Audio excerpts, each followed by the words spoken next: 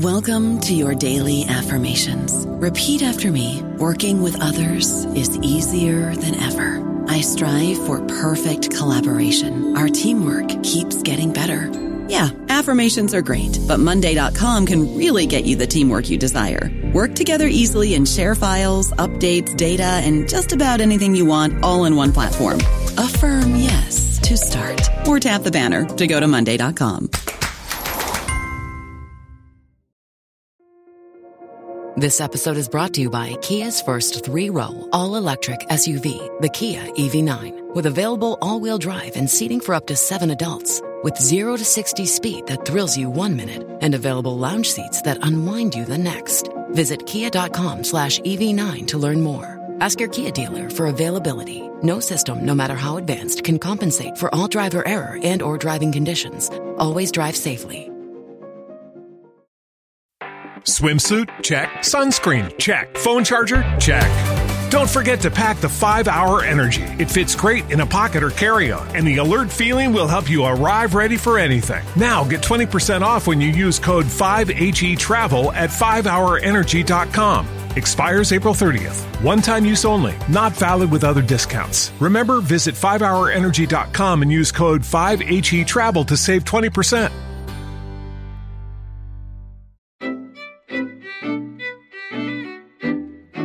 Welcome to New Books in Intellectual History. I'm your host today, Carl Nellis, and we are talking with John Reeder, professor of English at the University of Hawaii at Manoa, about his new book, Science Fiction and the Mass Cultural Genre System. John, welcome to the show. Thank you, Carl. I'm so delighted to have you on. I love your work, and I followed it for a while, and I particularly am delighted to have this book in hand. I love your approach to science fiction in particular, because I'm a fan and I also study science fiction, but also to the way that you look at how genre works, what it is, and particularly its social and historical makeup. I'm really excited to share your work with listeners. Let's get started by talking a little bit about what brought you to the perspective that you have. What's your background? How did you come to study genre in this way and to study science fiction the way that you do? Well, thanks. This project really came directly out of the previous book I wrote. That book was titled Colonialism and the Emergence of Science Fiction. And in the first chapter of that book, I found myself having to address the question, what is science fiction? What do I mean by that term? Right. And, I realized that people are constantly addressing that question. What is, science fiction? There's a lot of disagreement about it. There's, a myriad definitions which are very, very different from one another. And I started thinking about the problem seriously. And what I noticed about the argument and about similar arguments about other genres was that it seemed like there was a missing question. People would say, what is science fiction, or what is a tragedy, what is a novel? But I felt like the question that needed to be asked was, what is a genre? Mm-hmm. So I started thinking from that question, what is a genre? What do I mean by a genre? What does a genre do? And I started finding that, I was not the first person to think this or to ask these questions. And started finding some very good work that had been done on it. But that really launched me into directing the question at science fiction, which I don't think anyone really had done. A lot of people had, entered into this argument, what is science fiction? But there hadn't been much discussion about what is a genre and how is science fiction a genre? How does it fit into our entire sense of genre? So this question of genre had been addressed in film theory and television studies primarily in really interesting ways. And I basically took that work and moved it over into thinking about the history of science fiction and how it came to be considered a kind of autonomous, separate kind of narrative. Can you talk a little bit about what brought you to the study of literature in the first place? You started with English Romanticism, didn't you? Yes, right. Well, I got my PhD in 1980, quite a while ago. And back then, as a graduate student at Yale University, one could not write about authors who were alive. They had to be dead. So I wrote my dissertation on the poetry of Percy Bysshe Shelley, who's the husband of Mary Shelley, who wrote Frankenstein, which was kind of important to me because it was kind of through Mary Shelley's Frankenstein that I got to Percy Bysshe Shelley's poetic works. But I've been interested in literature pretty much my whole life. I don't know how I got to it, but I mean, I've always been someone who reads a lot for pleasure. As a kid, as a teenager, I was an English major as an undergraduate. So going into graduate school, getting a PhD in English was kind of a natural progression for me from my, I guess you could say, my passions as a kid. And I stuck with English Romanticism for quite a while, for about 20 years after I got my PhD. My first 20 years as a professor at UH Manoa, that was where I was publishing. But all along the way, I was also doing other work. I think the second essay I ever published, the first one was on Shelley's poetry, but the second one, which was published like within months after the first one, was on science fiction and was published in Science Fiction Studies. Yeah. And I kept writing about science fiction and contemporary horror movies and some other similar things alongside the work that I was doing in English Romanticism. And then about 2000, I took my third sabbatical of my career, and I looked at some kind of half-finished work that I had on British Romantic poetry, and I said to myself, I really don't feel like finishing this work.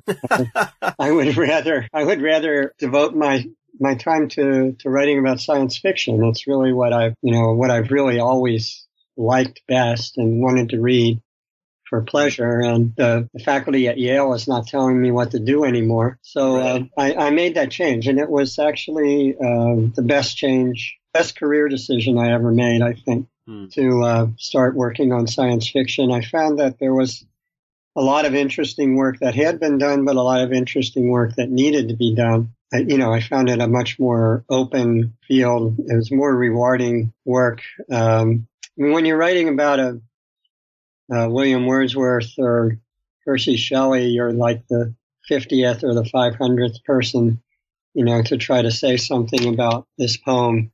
Right. And there was really work that needed to be done, I thought, in science fiction. There was some really important early work that had kind of laid the foundations for the kind of work that I was able to do. There was these tremendous bibliographers that had worked in the later 20th century, going back and compiling these very, very important usable bibliographies of science fiction back into the mid-19th century. And of course, there was some really important and influential figures in critical work like Frederick Jameson and Darko Suvin and others who had really opened up the field and kind of made it a legitimate academic pursuit.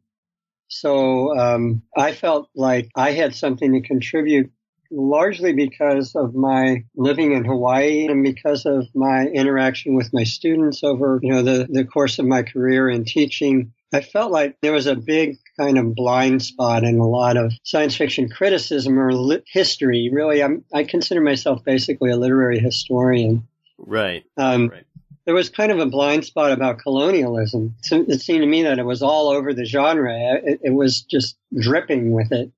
But and people would acknowledge it and then just kind of pass on as if it was not important or didn't need any comment. So that really motivated my first book.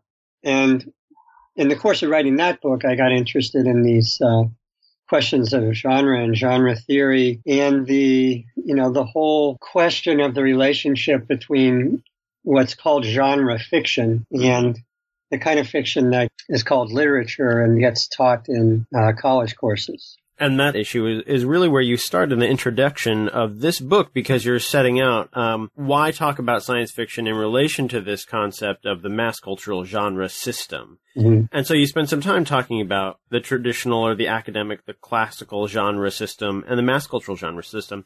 And even you've already mentioned Suvin and some of the other scholars whose work you point to in that introduction, who, as you say, legitimize the academic study of science fiction. Can you talk a little bit more about what you're doing there when you're introducing the mass cultural genre system in particular, and the way that it's important to understand literary production and science fiction distribution in particular in relation to technologies of publication, the distribution of literacy, and the distribution of texts? Mm-hmm. Three of the big concepts that you set out in the introduction as being important to understand what's going on with science fiction. Can you talk a little bit about those three and how they launch your argument?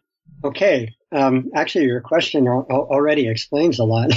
got a lot in there. The idea of the mass cultural genre system comes, first of all, just from the fairly simple notion, I think, that any generic designation is part of a system of designations. It doesn't stand by itself. It stands in relationship to other categories. That's drawn directly from linguistics, right? Where a word means what it means in a language in relationship to the other words in the language and not in some other way. So like the word sank is the past tense of sink in English, but in French it means five, right? So I felt like the, genres, and I don't think this was a controversial idea at all, that genres work the same way. But because of that, when you're saying this is X or Y genre, you have to always be thinking about all the other genre designations that sit in relationship to it. And what I noticed very much in the science fiction literary history and criticism that was around, say, at the beginning of the century in 2000, was that there was a kind of a loose jockeying back and forth between using terms like satire and, tragedy and comedy, and using terms like science fiction and detective fiction as if they were part of the same language. But I think generically, when you look at it closely, they're part of two different languages that can talk about the same material. The example I give in the book is Sophocles' Oedipus the King, which, of course, is the great tragedy, according to Aristotle and Aristotle's Poetics, but has also been written about as a piece of detective fiction by some very prominent critics like Ernst Bloch and Peter Brooks. And what I point out in the introduction is that you can easily make the case that it's a piece of detective fiction, but all the evidence that you take into account in order to show that it's a piece of detective fiction has no bearing on the fact that it's a tragedy. And what makes it a tragedy and what makes it a piece of detective fiction are two completely different sets of characteristics in the play. Whether you call it a tragedy or whether you call it a piece of detective fiction depends on whether you're differentiating it from comedy and epic on the one hand, or differentiating it from comedy and science fiction or horror on the other hand, right? Mm-hmm. So I wanted to elaborate those two systems, first of all, just in this kind of theoretical perspective of, paying attention to the relationship of the individual designation to the systematic context. Now, mass culture comes into it because, this term science fiction is not very old. It only came into popular use around 1930, around the same time as a whole cluster of other terms, detective fiction, the Western, spy fiction, the modern sense of romance as a love story, a number of others. And all these generic terms come into visibility and into widespread use in the course of about 3 or 4 decades, starting in the 1890s and going into the 1930s, right? Because of changes in publishing. And in the main vehicle for this set of genre designations is a certain kind of fiction magazine, which immediately had influence on early filmmaking. So these generic designations moved over into film very quickly. What I'm arguing in the introduction there is that there's a whole different set of terms there that comprises a new system that's coming into shape in those decades. And then you have to ask why. Why is it coming into shape in those decades? Why wasn't it around before? I mean, there's always an impulse in some historians to say, well, science fiction has been around since, the Bible, or since Gilgamesh, or, since Sir Thomas More's Utopia, or some, these very old texts that clearly have characteristics that you could align with modern science fiction. But my question was not, why did a certain set of ideas about like traveling outside the world start to have stories told about them, or start to be the core of stories, which was not the case, but rather why this whole cluster of the generic designations came into use at around the same time. I think the answer, of course, is that it has to do with mass cultural distribution of print. It has to do with a certain kind of magazine and a certain kind of business model for the magazine. That business model is based on, there were earlier magazines, they go back a couple centuries before the 1890s, periodical magazines, that there were earlier magazines that published a lot of fiction, for instance. But they didn't generate this set of terms until the 1890s. Why did that happen then? Right. What happened at that point was that a certain business model came into widespread use in publishing, where instead of depending on selling the magazine, making your money by selling the magazine, the publishers started selling the magazine at much less than what it cost to produce the magazine physically, and they made their money by selling advertisements. The prominence of the ads, I argue, is what changed everything about these, the way these magazines worked. Because they were dependent on advertising, their primary goal became the primary goal of the rest of the material in the magazine became, first of all, to attract readers who would habitually buy the magazine over and over in order to read of course of doing so, read the ads. But it was this matter of forming habitual consumption that was at the core of it. And this notion of, or this goal of habitual consumption then very quickly kind of transposed itself into a kind of magazine that didn't necessarily depend on advertising, like the early science fiction or the early detective fiction magazines. They had a little bit of advertising, but it was very low finance stuff. And they didn't get much money out of their ads. They made their money by selling the fiction, but the fiction itself was of a sort that promoted habitual consumption. The idea was you're going to get a certain kind of story here, a certain kind of story that you can rely on getting, a certain kind of story that, will fulfill your expectations. And that, first of all, the first kind of magazines that sold that were all fiction magazines that mixed together a whole bunch of different genres. But in the course of things, it wasn't very long before the magazines started becoming very specialized.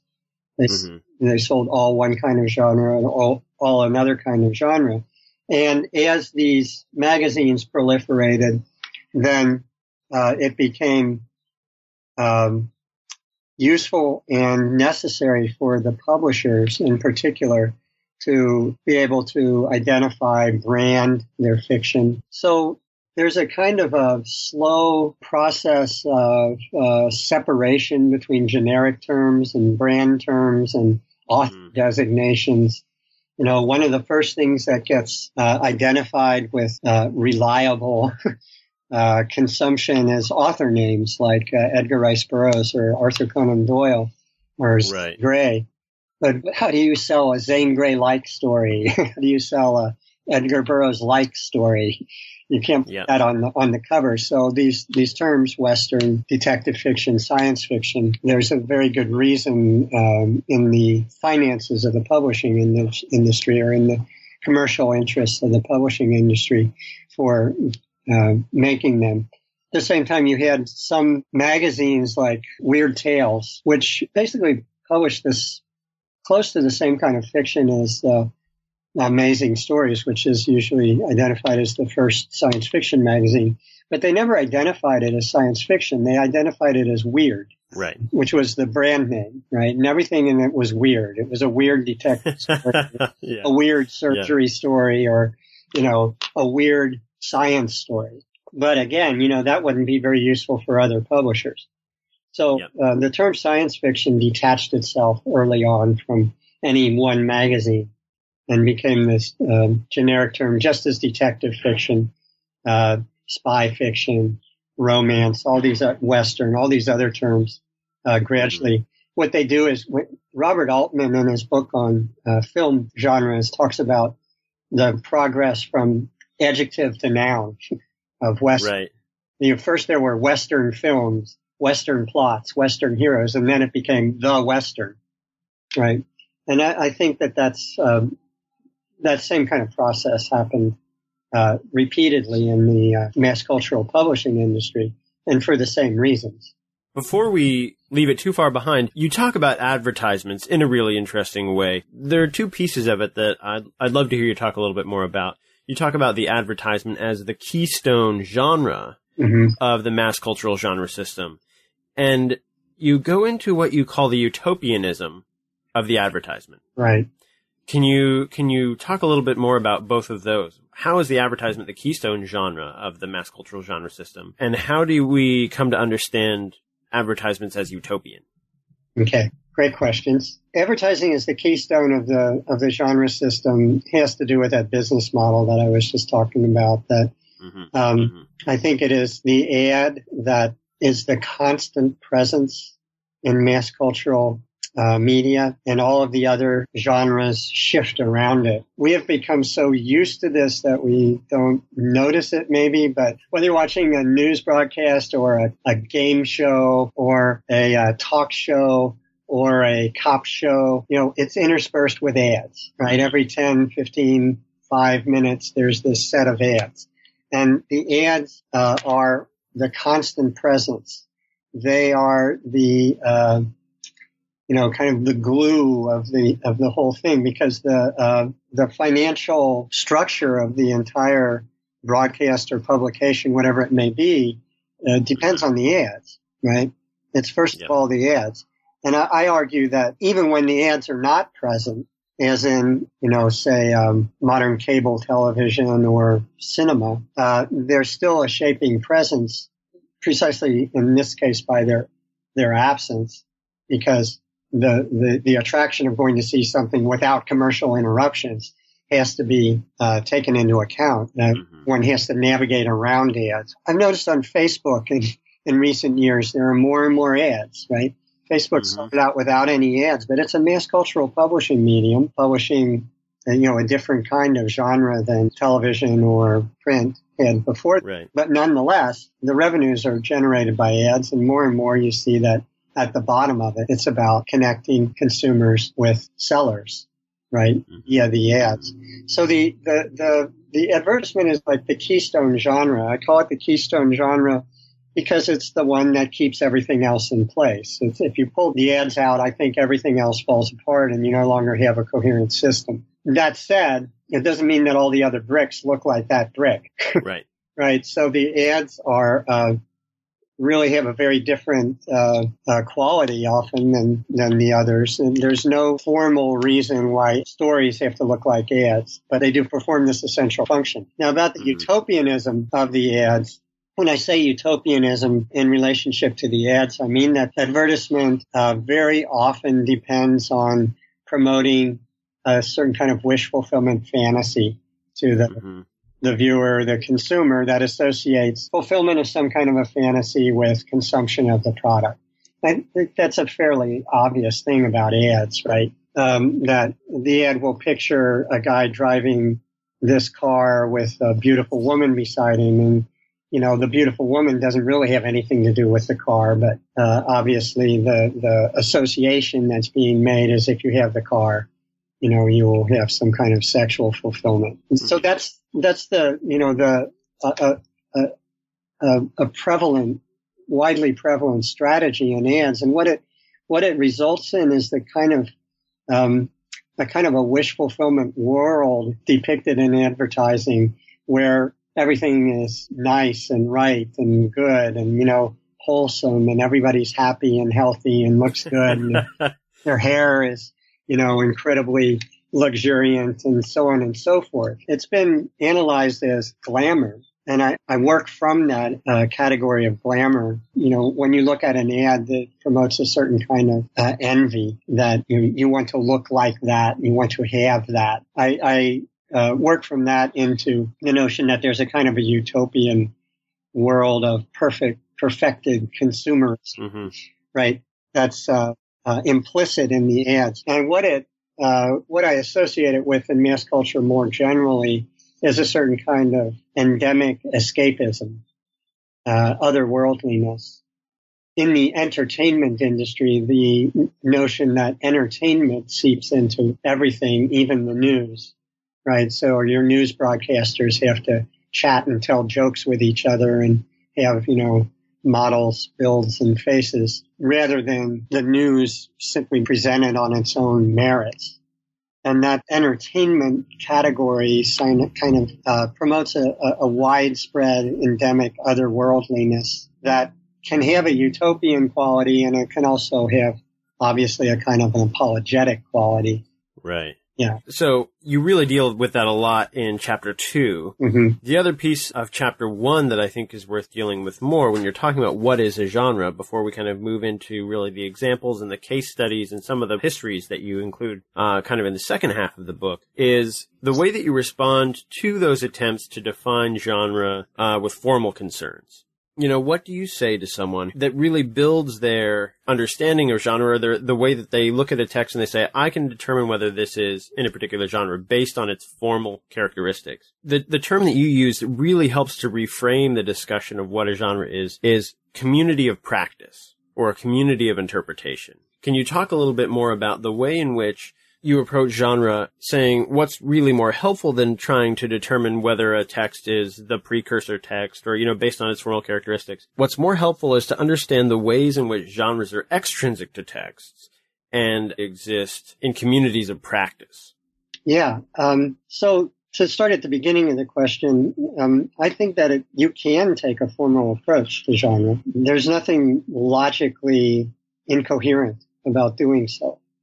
Right. Mm-hmm. And it has been done, obviously, with a lot of success by somebody like Northrop Frye in the 20th century. What I argue is that it's more interesting to ask questions about the historical use of genres than it is to try to prepackage them or to push these questions of definition, okay, in a formal sense. And I think once you start approaching genre as a historical category, that is a category of use rather than a category of form, a category of common use rather than a category of experts. Then it leads you to this insight that genres are established by communities of practice, by sets of people agreeing on what a thing is, on constructing these categories and using them. That's the way language works.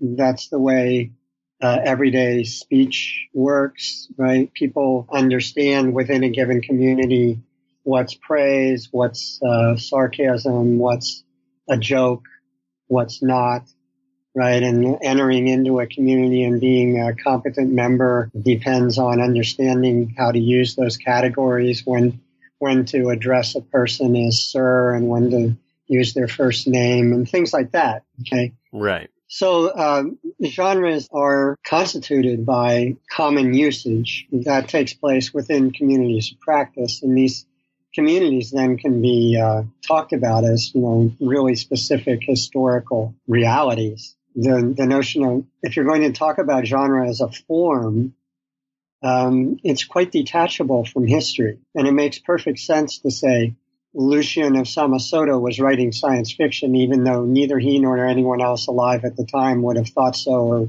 right? Because, it's up to the expert. It's not up to them. But what I find a much more interesting and useful way of approaching genre is to say, well, genres are active categories, right? It makes a difference what you call a genre to the people who use the category.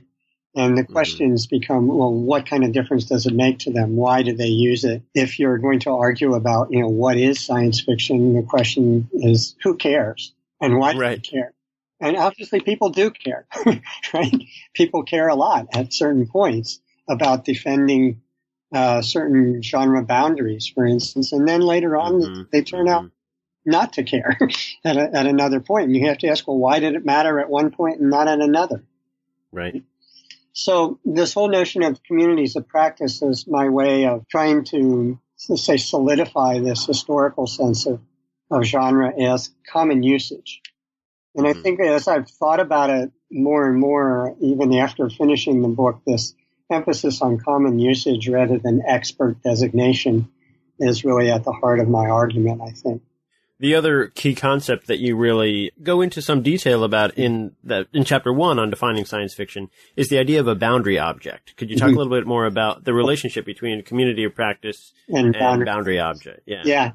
That's a term that I borrow from this really excellent book called Sorting Things Out by Booker and Starr. A really very good book, and it was very helpful for me. And it's the book where I borrowed the term community of practice from, although as I went on working, I found that it had been used prior to them and more widely. But their notion of a boundary object, they were actually mostly working on medical practitioners, nurses and doctors and so forth, and how they define things and got to use them in relationship to one another, and the way in which the actual categories that they used were often different from the categories that were like formally defined in books or in manuals or spelled out in contracts or anything like that.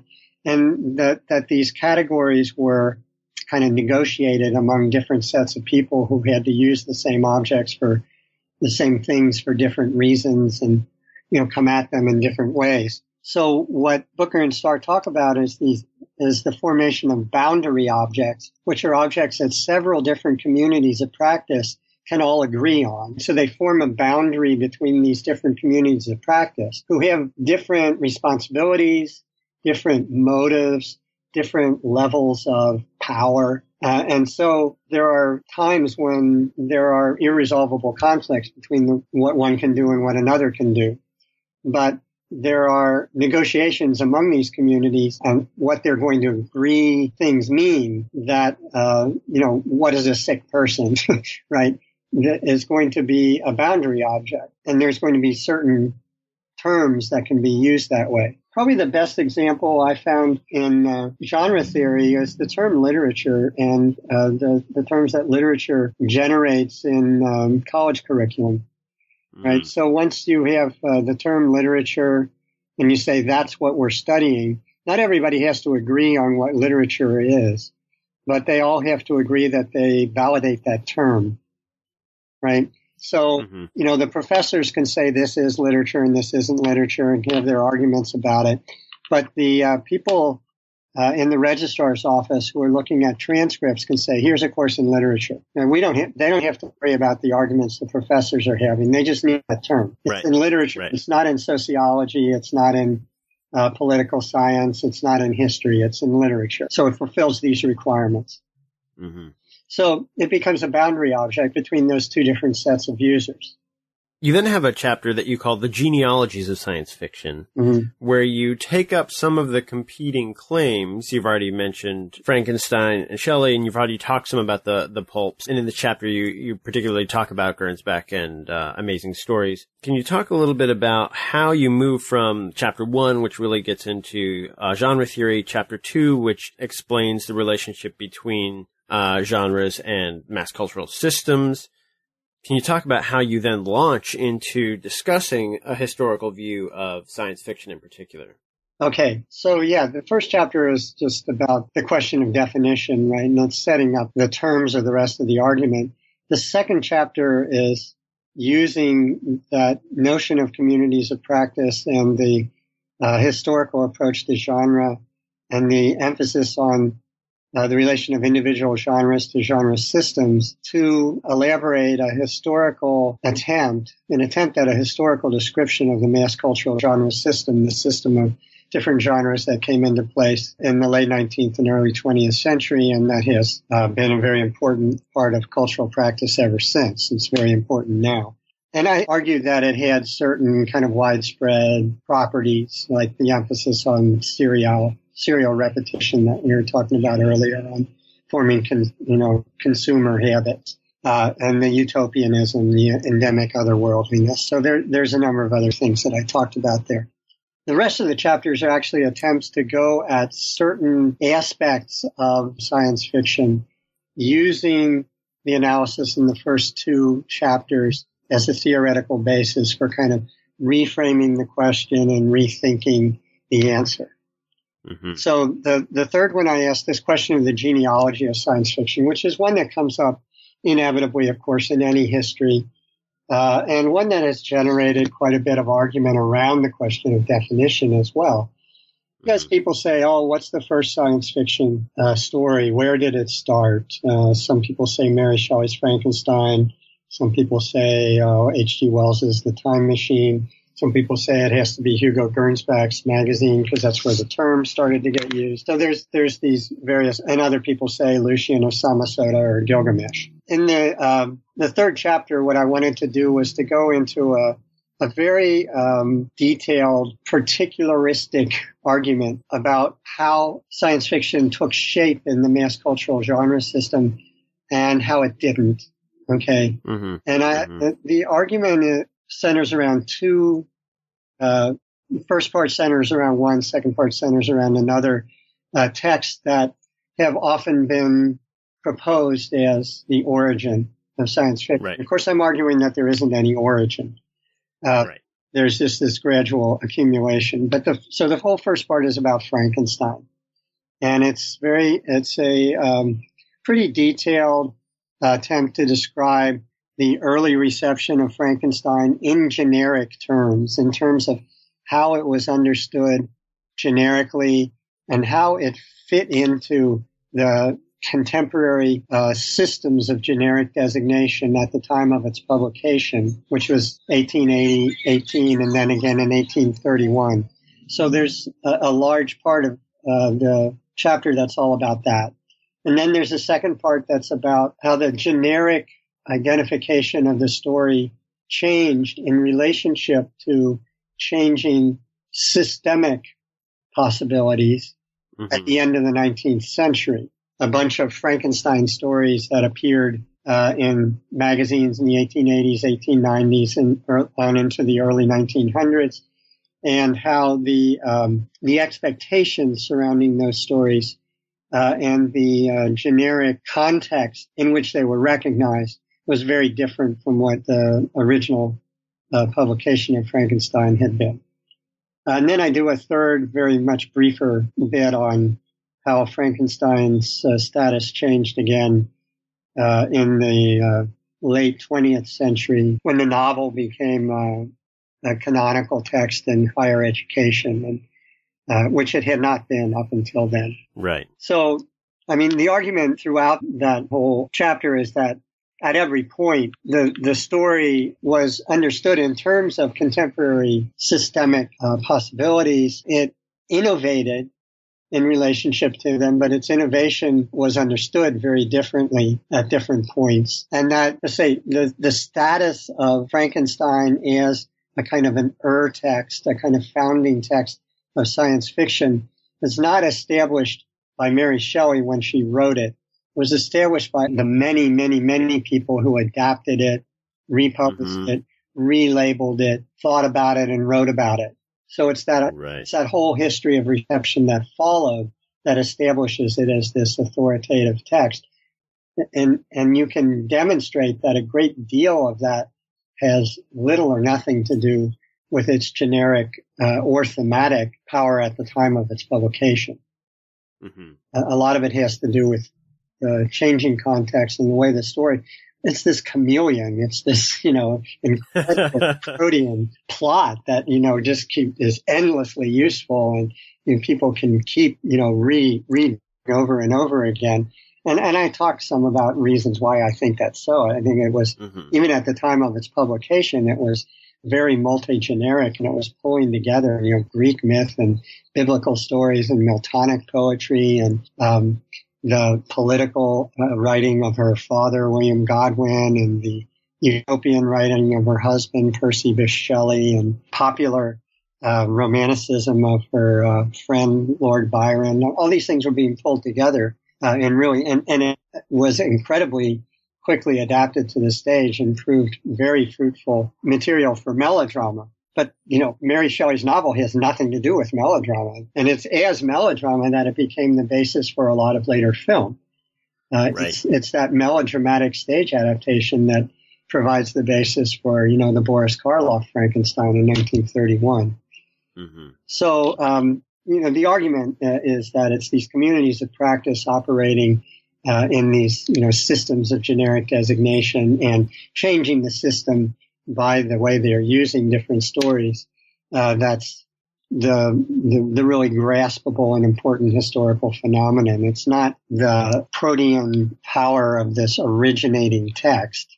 Mm-hmm. It's its adaptability. It's its chameleon character. It's its changeable nature that makes it useful to so many different people, that makes it an important part of the genre's history. And the second half of the chapter was about the early magazines, and I tried there in a pretty detailed way to talk about various attempts to take commercial advantage of what seemed to be a viable niche genre, niche market.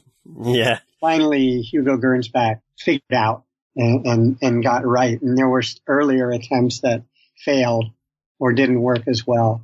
And so I marched through that history, it goes from about 1910 to about 1930, looking at how the kind of story that Gernsback successfully marketed as science fiction, identifiably there and being identified in many different ways, but not consistently or coherently enough to form a usable category until Gernsback succeeded with this magazine. There's so much more interesting history that goes on here at the end of the book. You have a chapter on Philip K. Dick and his career and his position between different communities of interpretation, particularly genre categories and literary canons, and so how he moves and kind of becomes and creates boundary objects for different communities. There you have a chapter on Hollywood films and awards, and particularly the work and the presence of women in science fiction, and the influence of feminist thought. That's really, I think, a powerful chapter. I would love to hear you talk about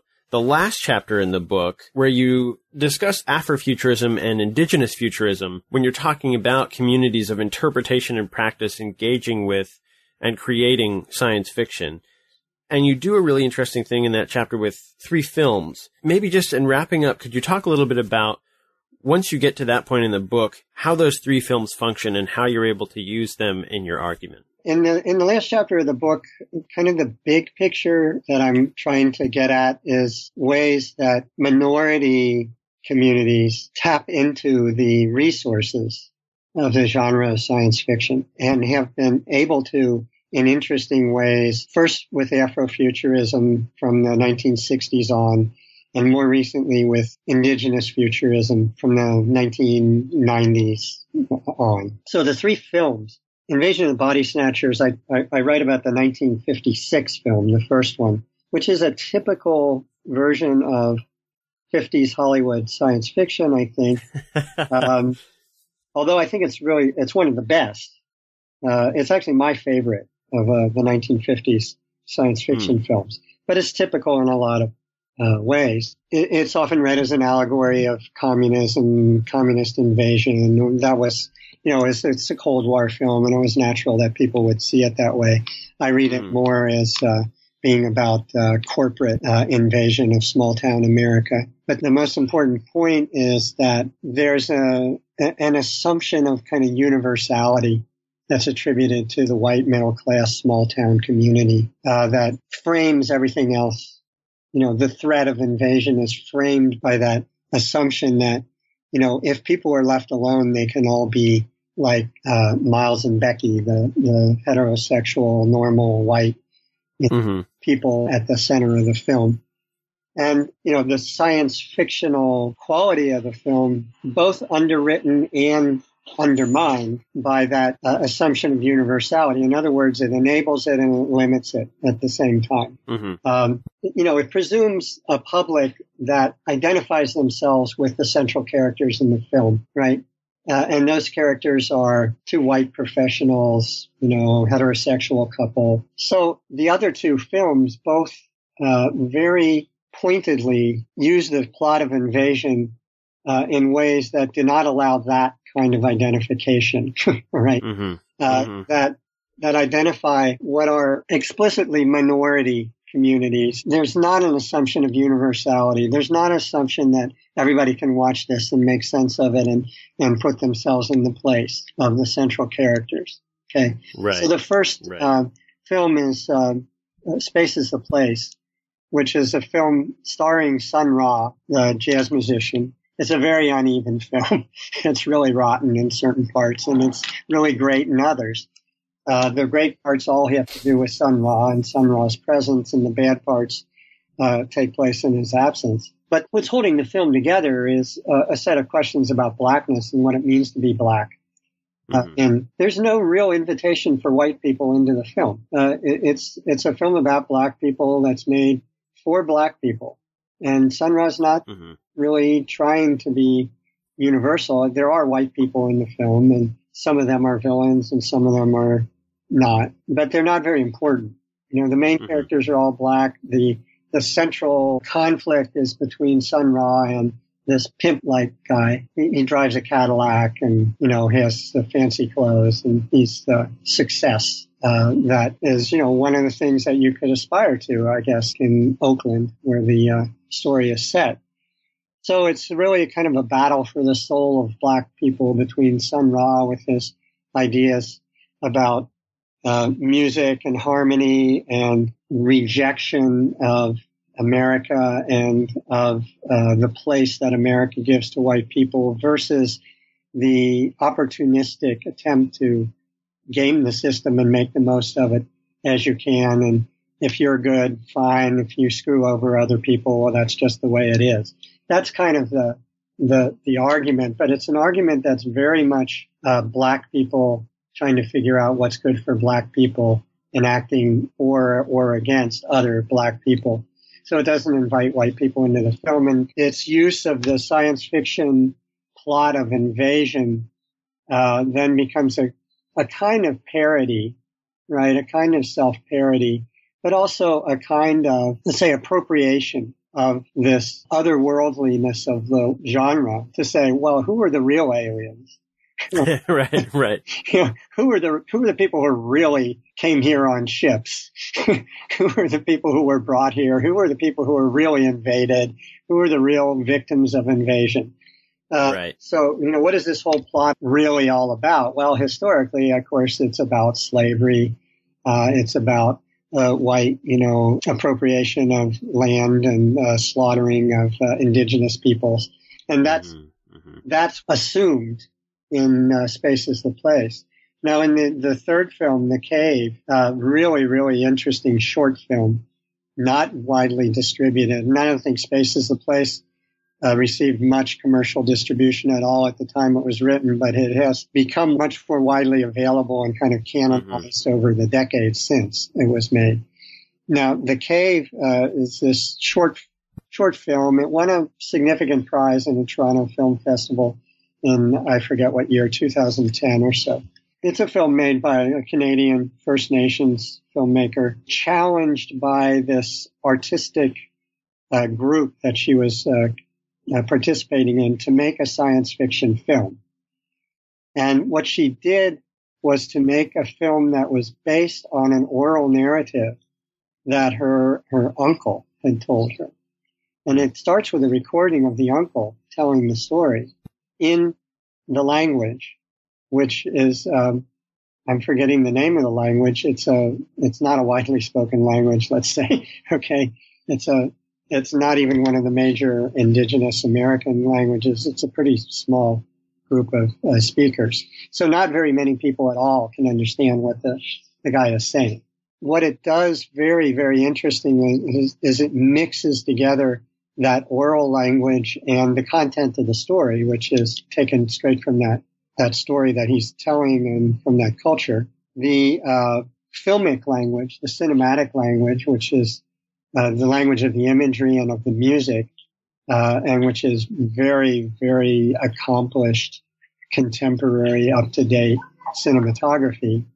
Mm-hmm. And the language of the English subtitles, which are necessary for a large part of the audience, since it's made in Canada and distributed into the United States. So there are political repercussions, for instance, in the difference between the way the indigenous narrator refers to the area where it takes place and the way that the subtitles are forced to place it in the nation state of Canada. Mm-hmm. The film is playing these different publics, the Canadian public, the filmic public, and the indigenous public in a really interesting way against one another. And mm-hmm. what she succeeds, I think, in doing very well is without changing the content of this indigenous story, which is a kind of a Rip Van Winkle story where he goes through a cave and comes into this strange land where he sees native Indians who seem to be way in the past or in some other time, and they kind of sparkle, and there's something really weird about them, and they tell him, you don't belong here, go away. And he goes back through the cave that he came in and finds he is long dead and decayed and become a skeleton. So it's kind of a Rip Van Winkle plot. I think the mixing together of the three publics and the three narrative languages succeeds in doing is in bringing the question of, what's an invasion again, what's an alien, that comes from the science fiction, which she designates it as science fiction. This is a piece of indigenous science fiction. This is the first film of indigenous science fiction entirely in my language. She says it's what it succeeds in doing is effectively redefining science fiction in the terms of this different community of practice, stretching the boundary, using the resources of science fiction to then reflectively, of course, speak to these other communities that are looking at this and saying, oh, well, from your point of view, kind of, we're science fiction and your reality. Right. Okay, your version of realism and my version of realism are obviously very much at odds with one another, but those different conflicting realities are gotten at here by way of using the resources of science fiction and its particular, twisted relationship with reality, skewed relationship with reality. Mm-hmm. And then you finish the book with a really potent conclusion that offers the reader who has traveled with you through your theoretical arguments and your historical arguments a periodization of science fiction that I think is a really strong way of pulling together the pieces of your argument. I hope that the listeners will go out and pick up the book and look at the way that you periodize science fiction using the tools that you've presented over the course of your argument. Really beautifully done. I'm looking forward to hearing other readers' responses to this book. John, thanks again so much for your time. Thank you for having me, Carl. Before you go, can you tell us what you're working on now or what we might be able to expect from you next? I don't know what to say to expect from me next. Right now, actually, I've gotten interested in a couple things, utopia and posthumanism. I taught a course on posthumanism this semester, and I'm very interested in Donna Haraway's work and her recent work. So environmentalism, posthumanism, utopianism, kind of some kind of bundle of those interests, but still in relationship to genre and genre theory. I'm still very much interested in, when I say I'm interested in utopia, I'm very much interested in it, the kind of work it does as a generic category. So that seems to be the direction I'm working in right now. we'll keep our eyes out for that. In the meantime, I hope folks will go out and pick up Science Fiction and the Mass Culture Genre System, just out from Wesleyan University Press. Yeah, one last time, John, thanks for coming and talking about your book and your work. We so appreciate it. Thank you. It was a real pleasure.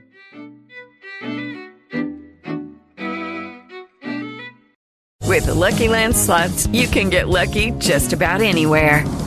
This is your captain speaking. We've got clear runway and the weather's fine, but we're just going to circle up here a while and get lucky. No, nothing like that. It's just these cash prizes add up quick. So I suggest you sit back, keep your tray table upright, and start getting lucky.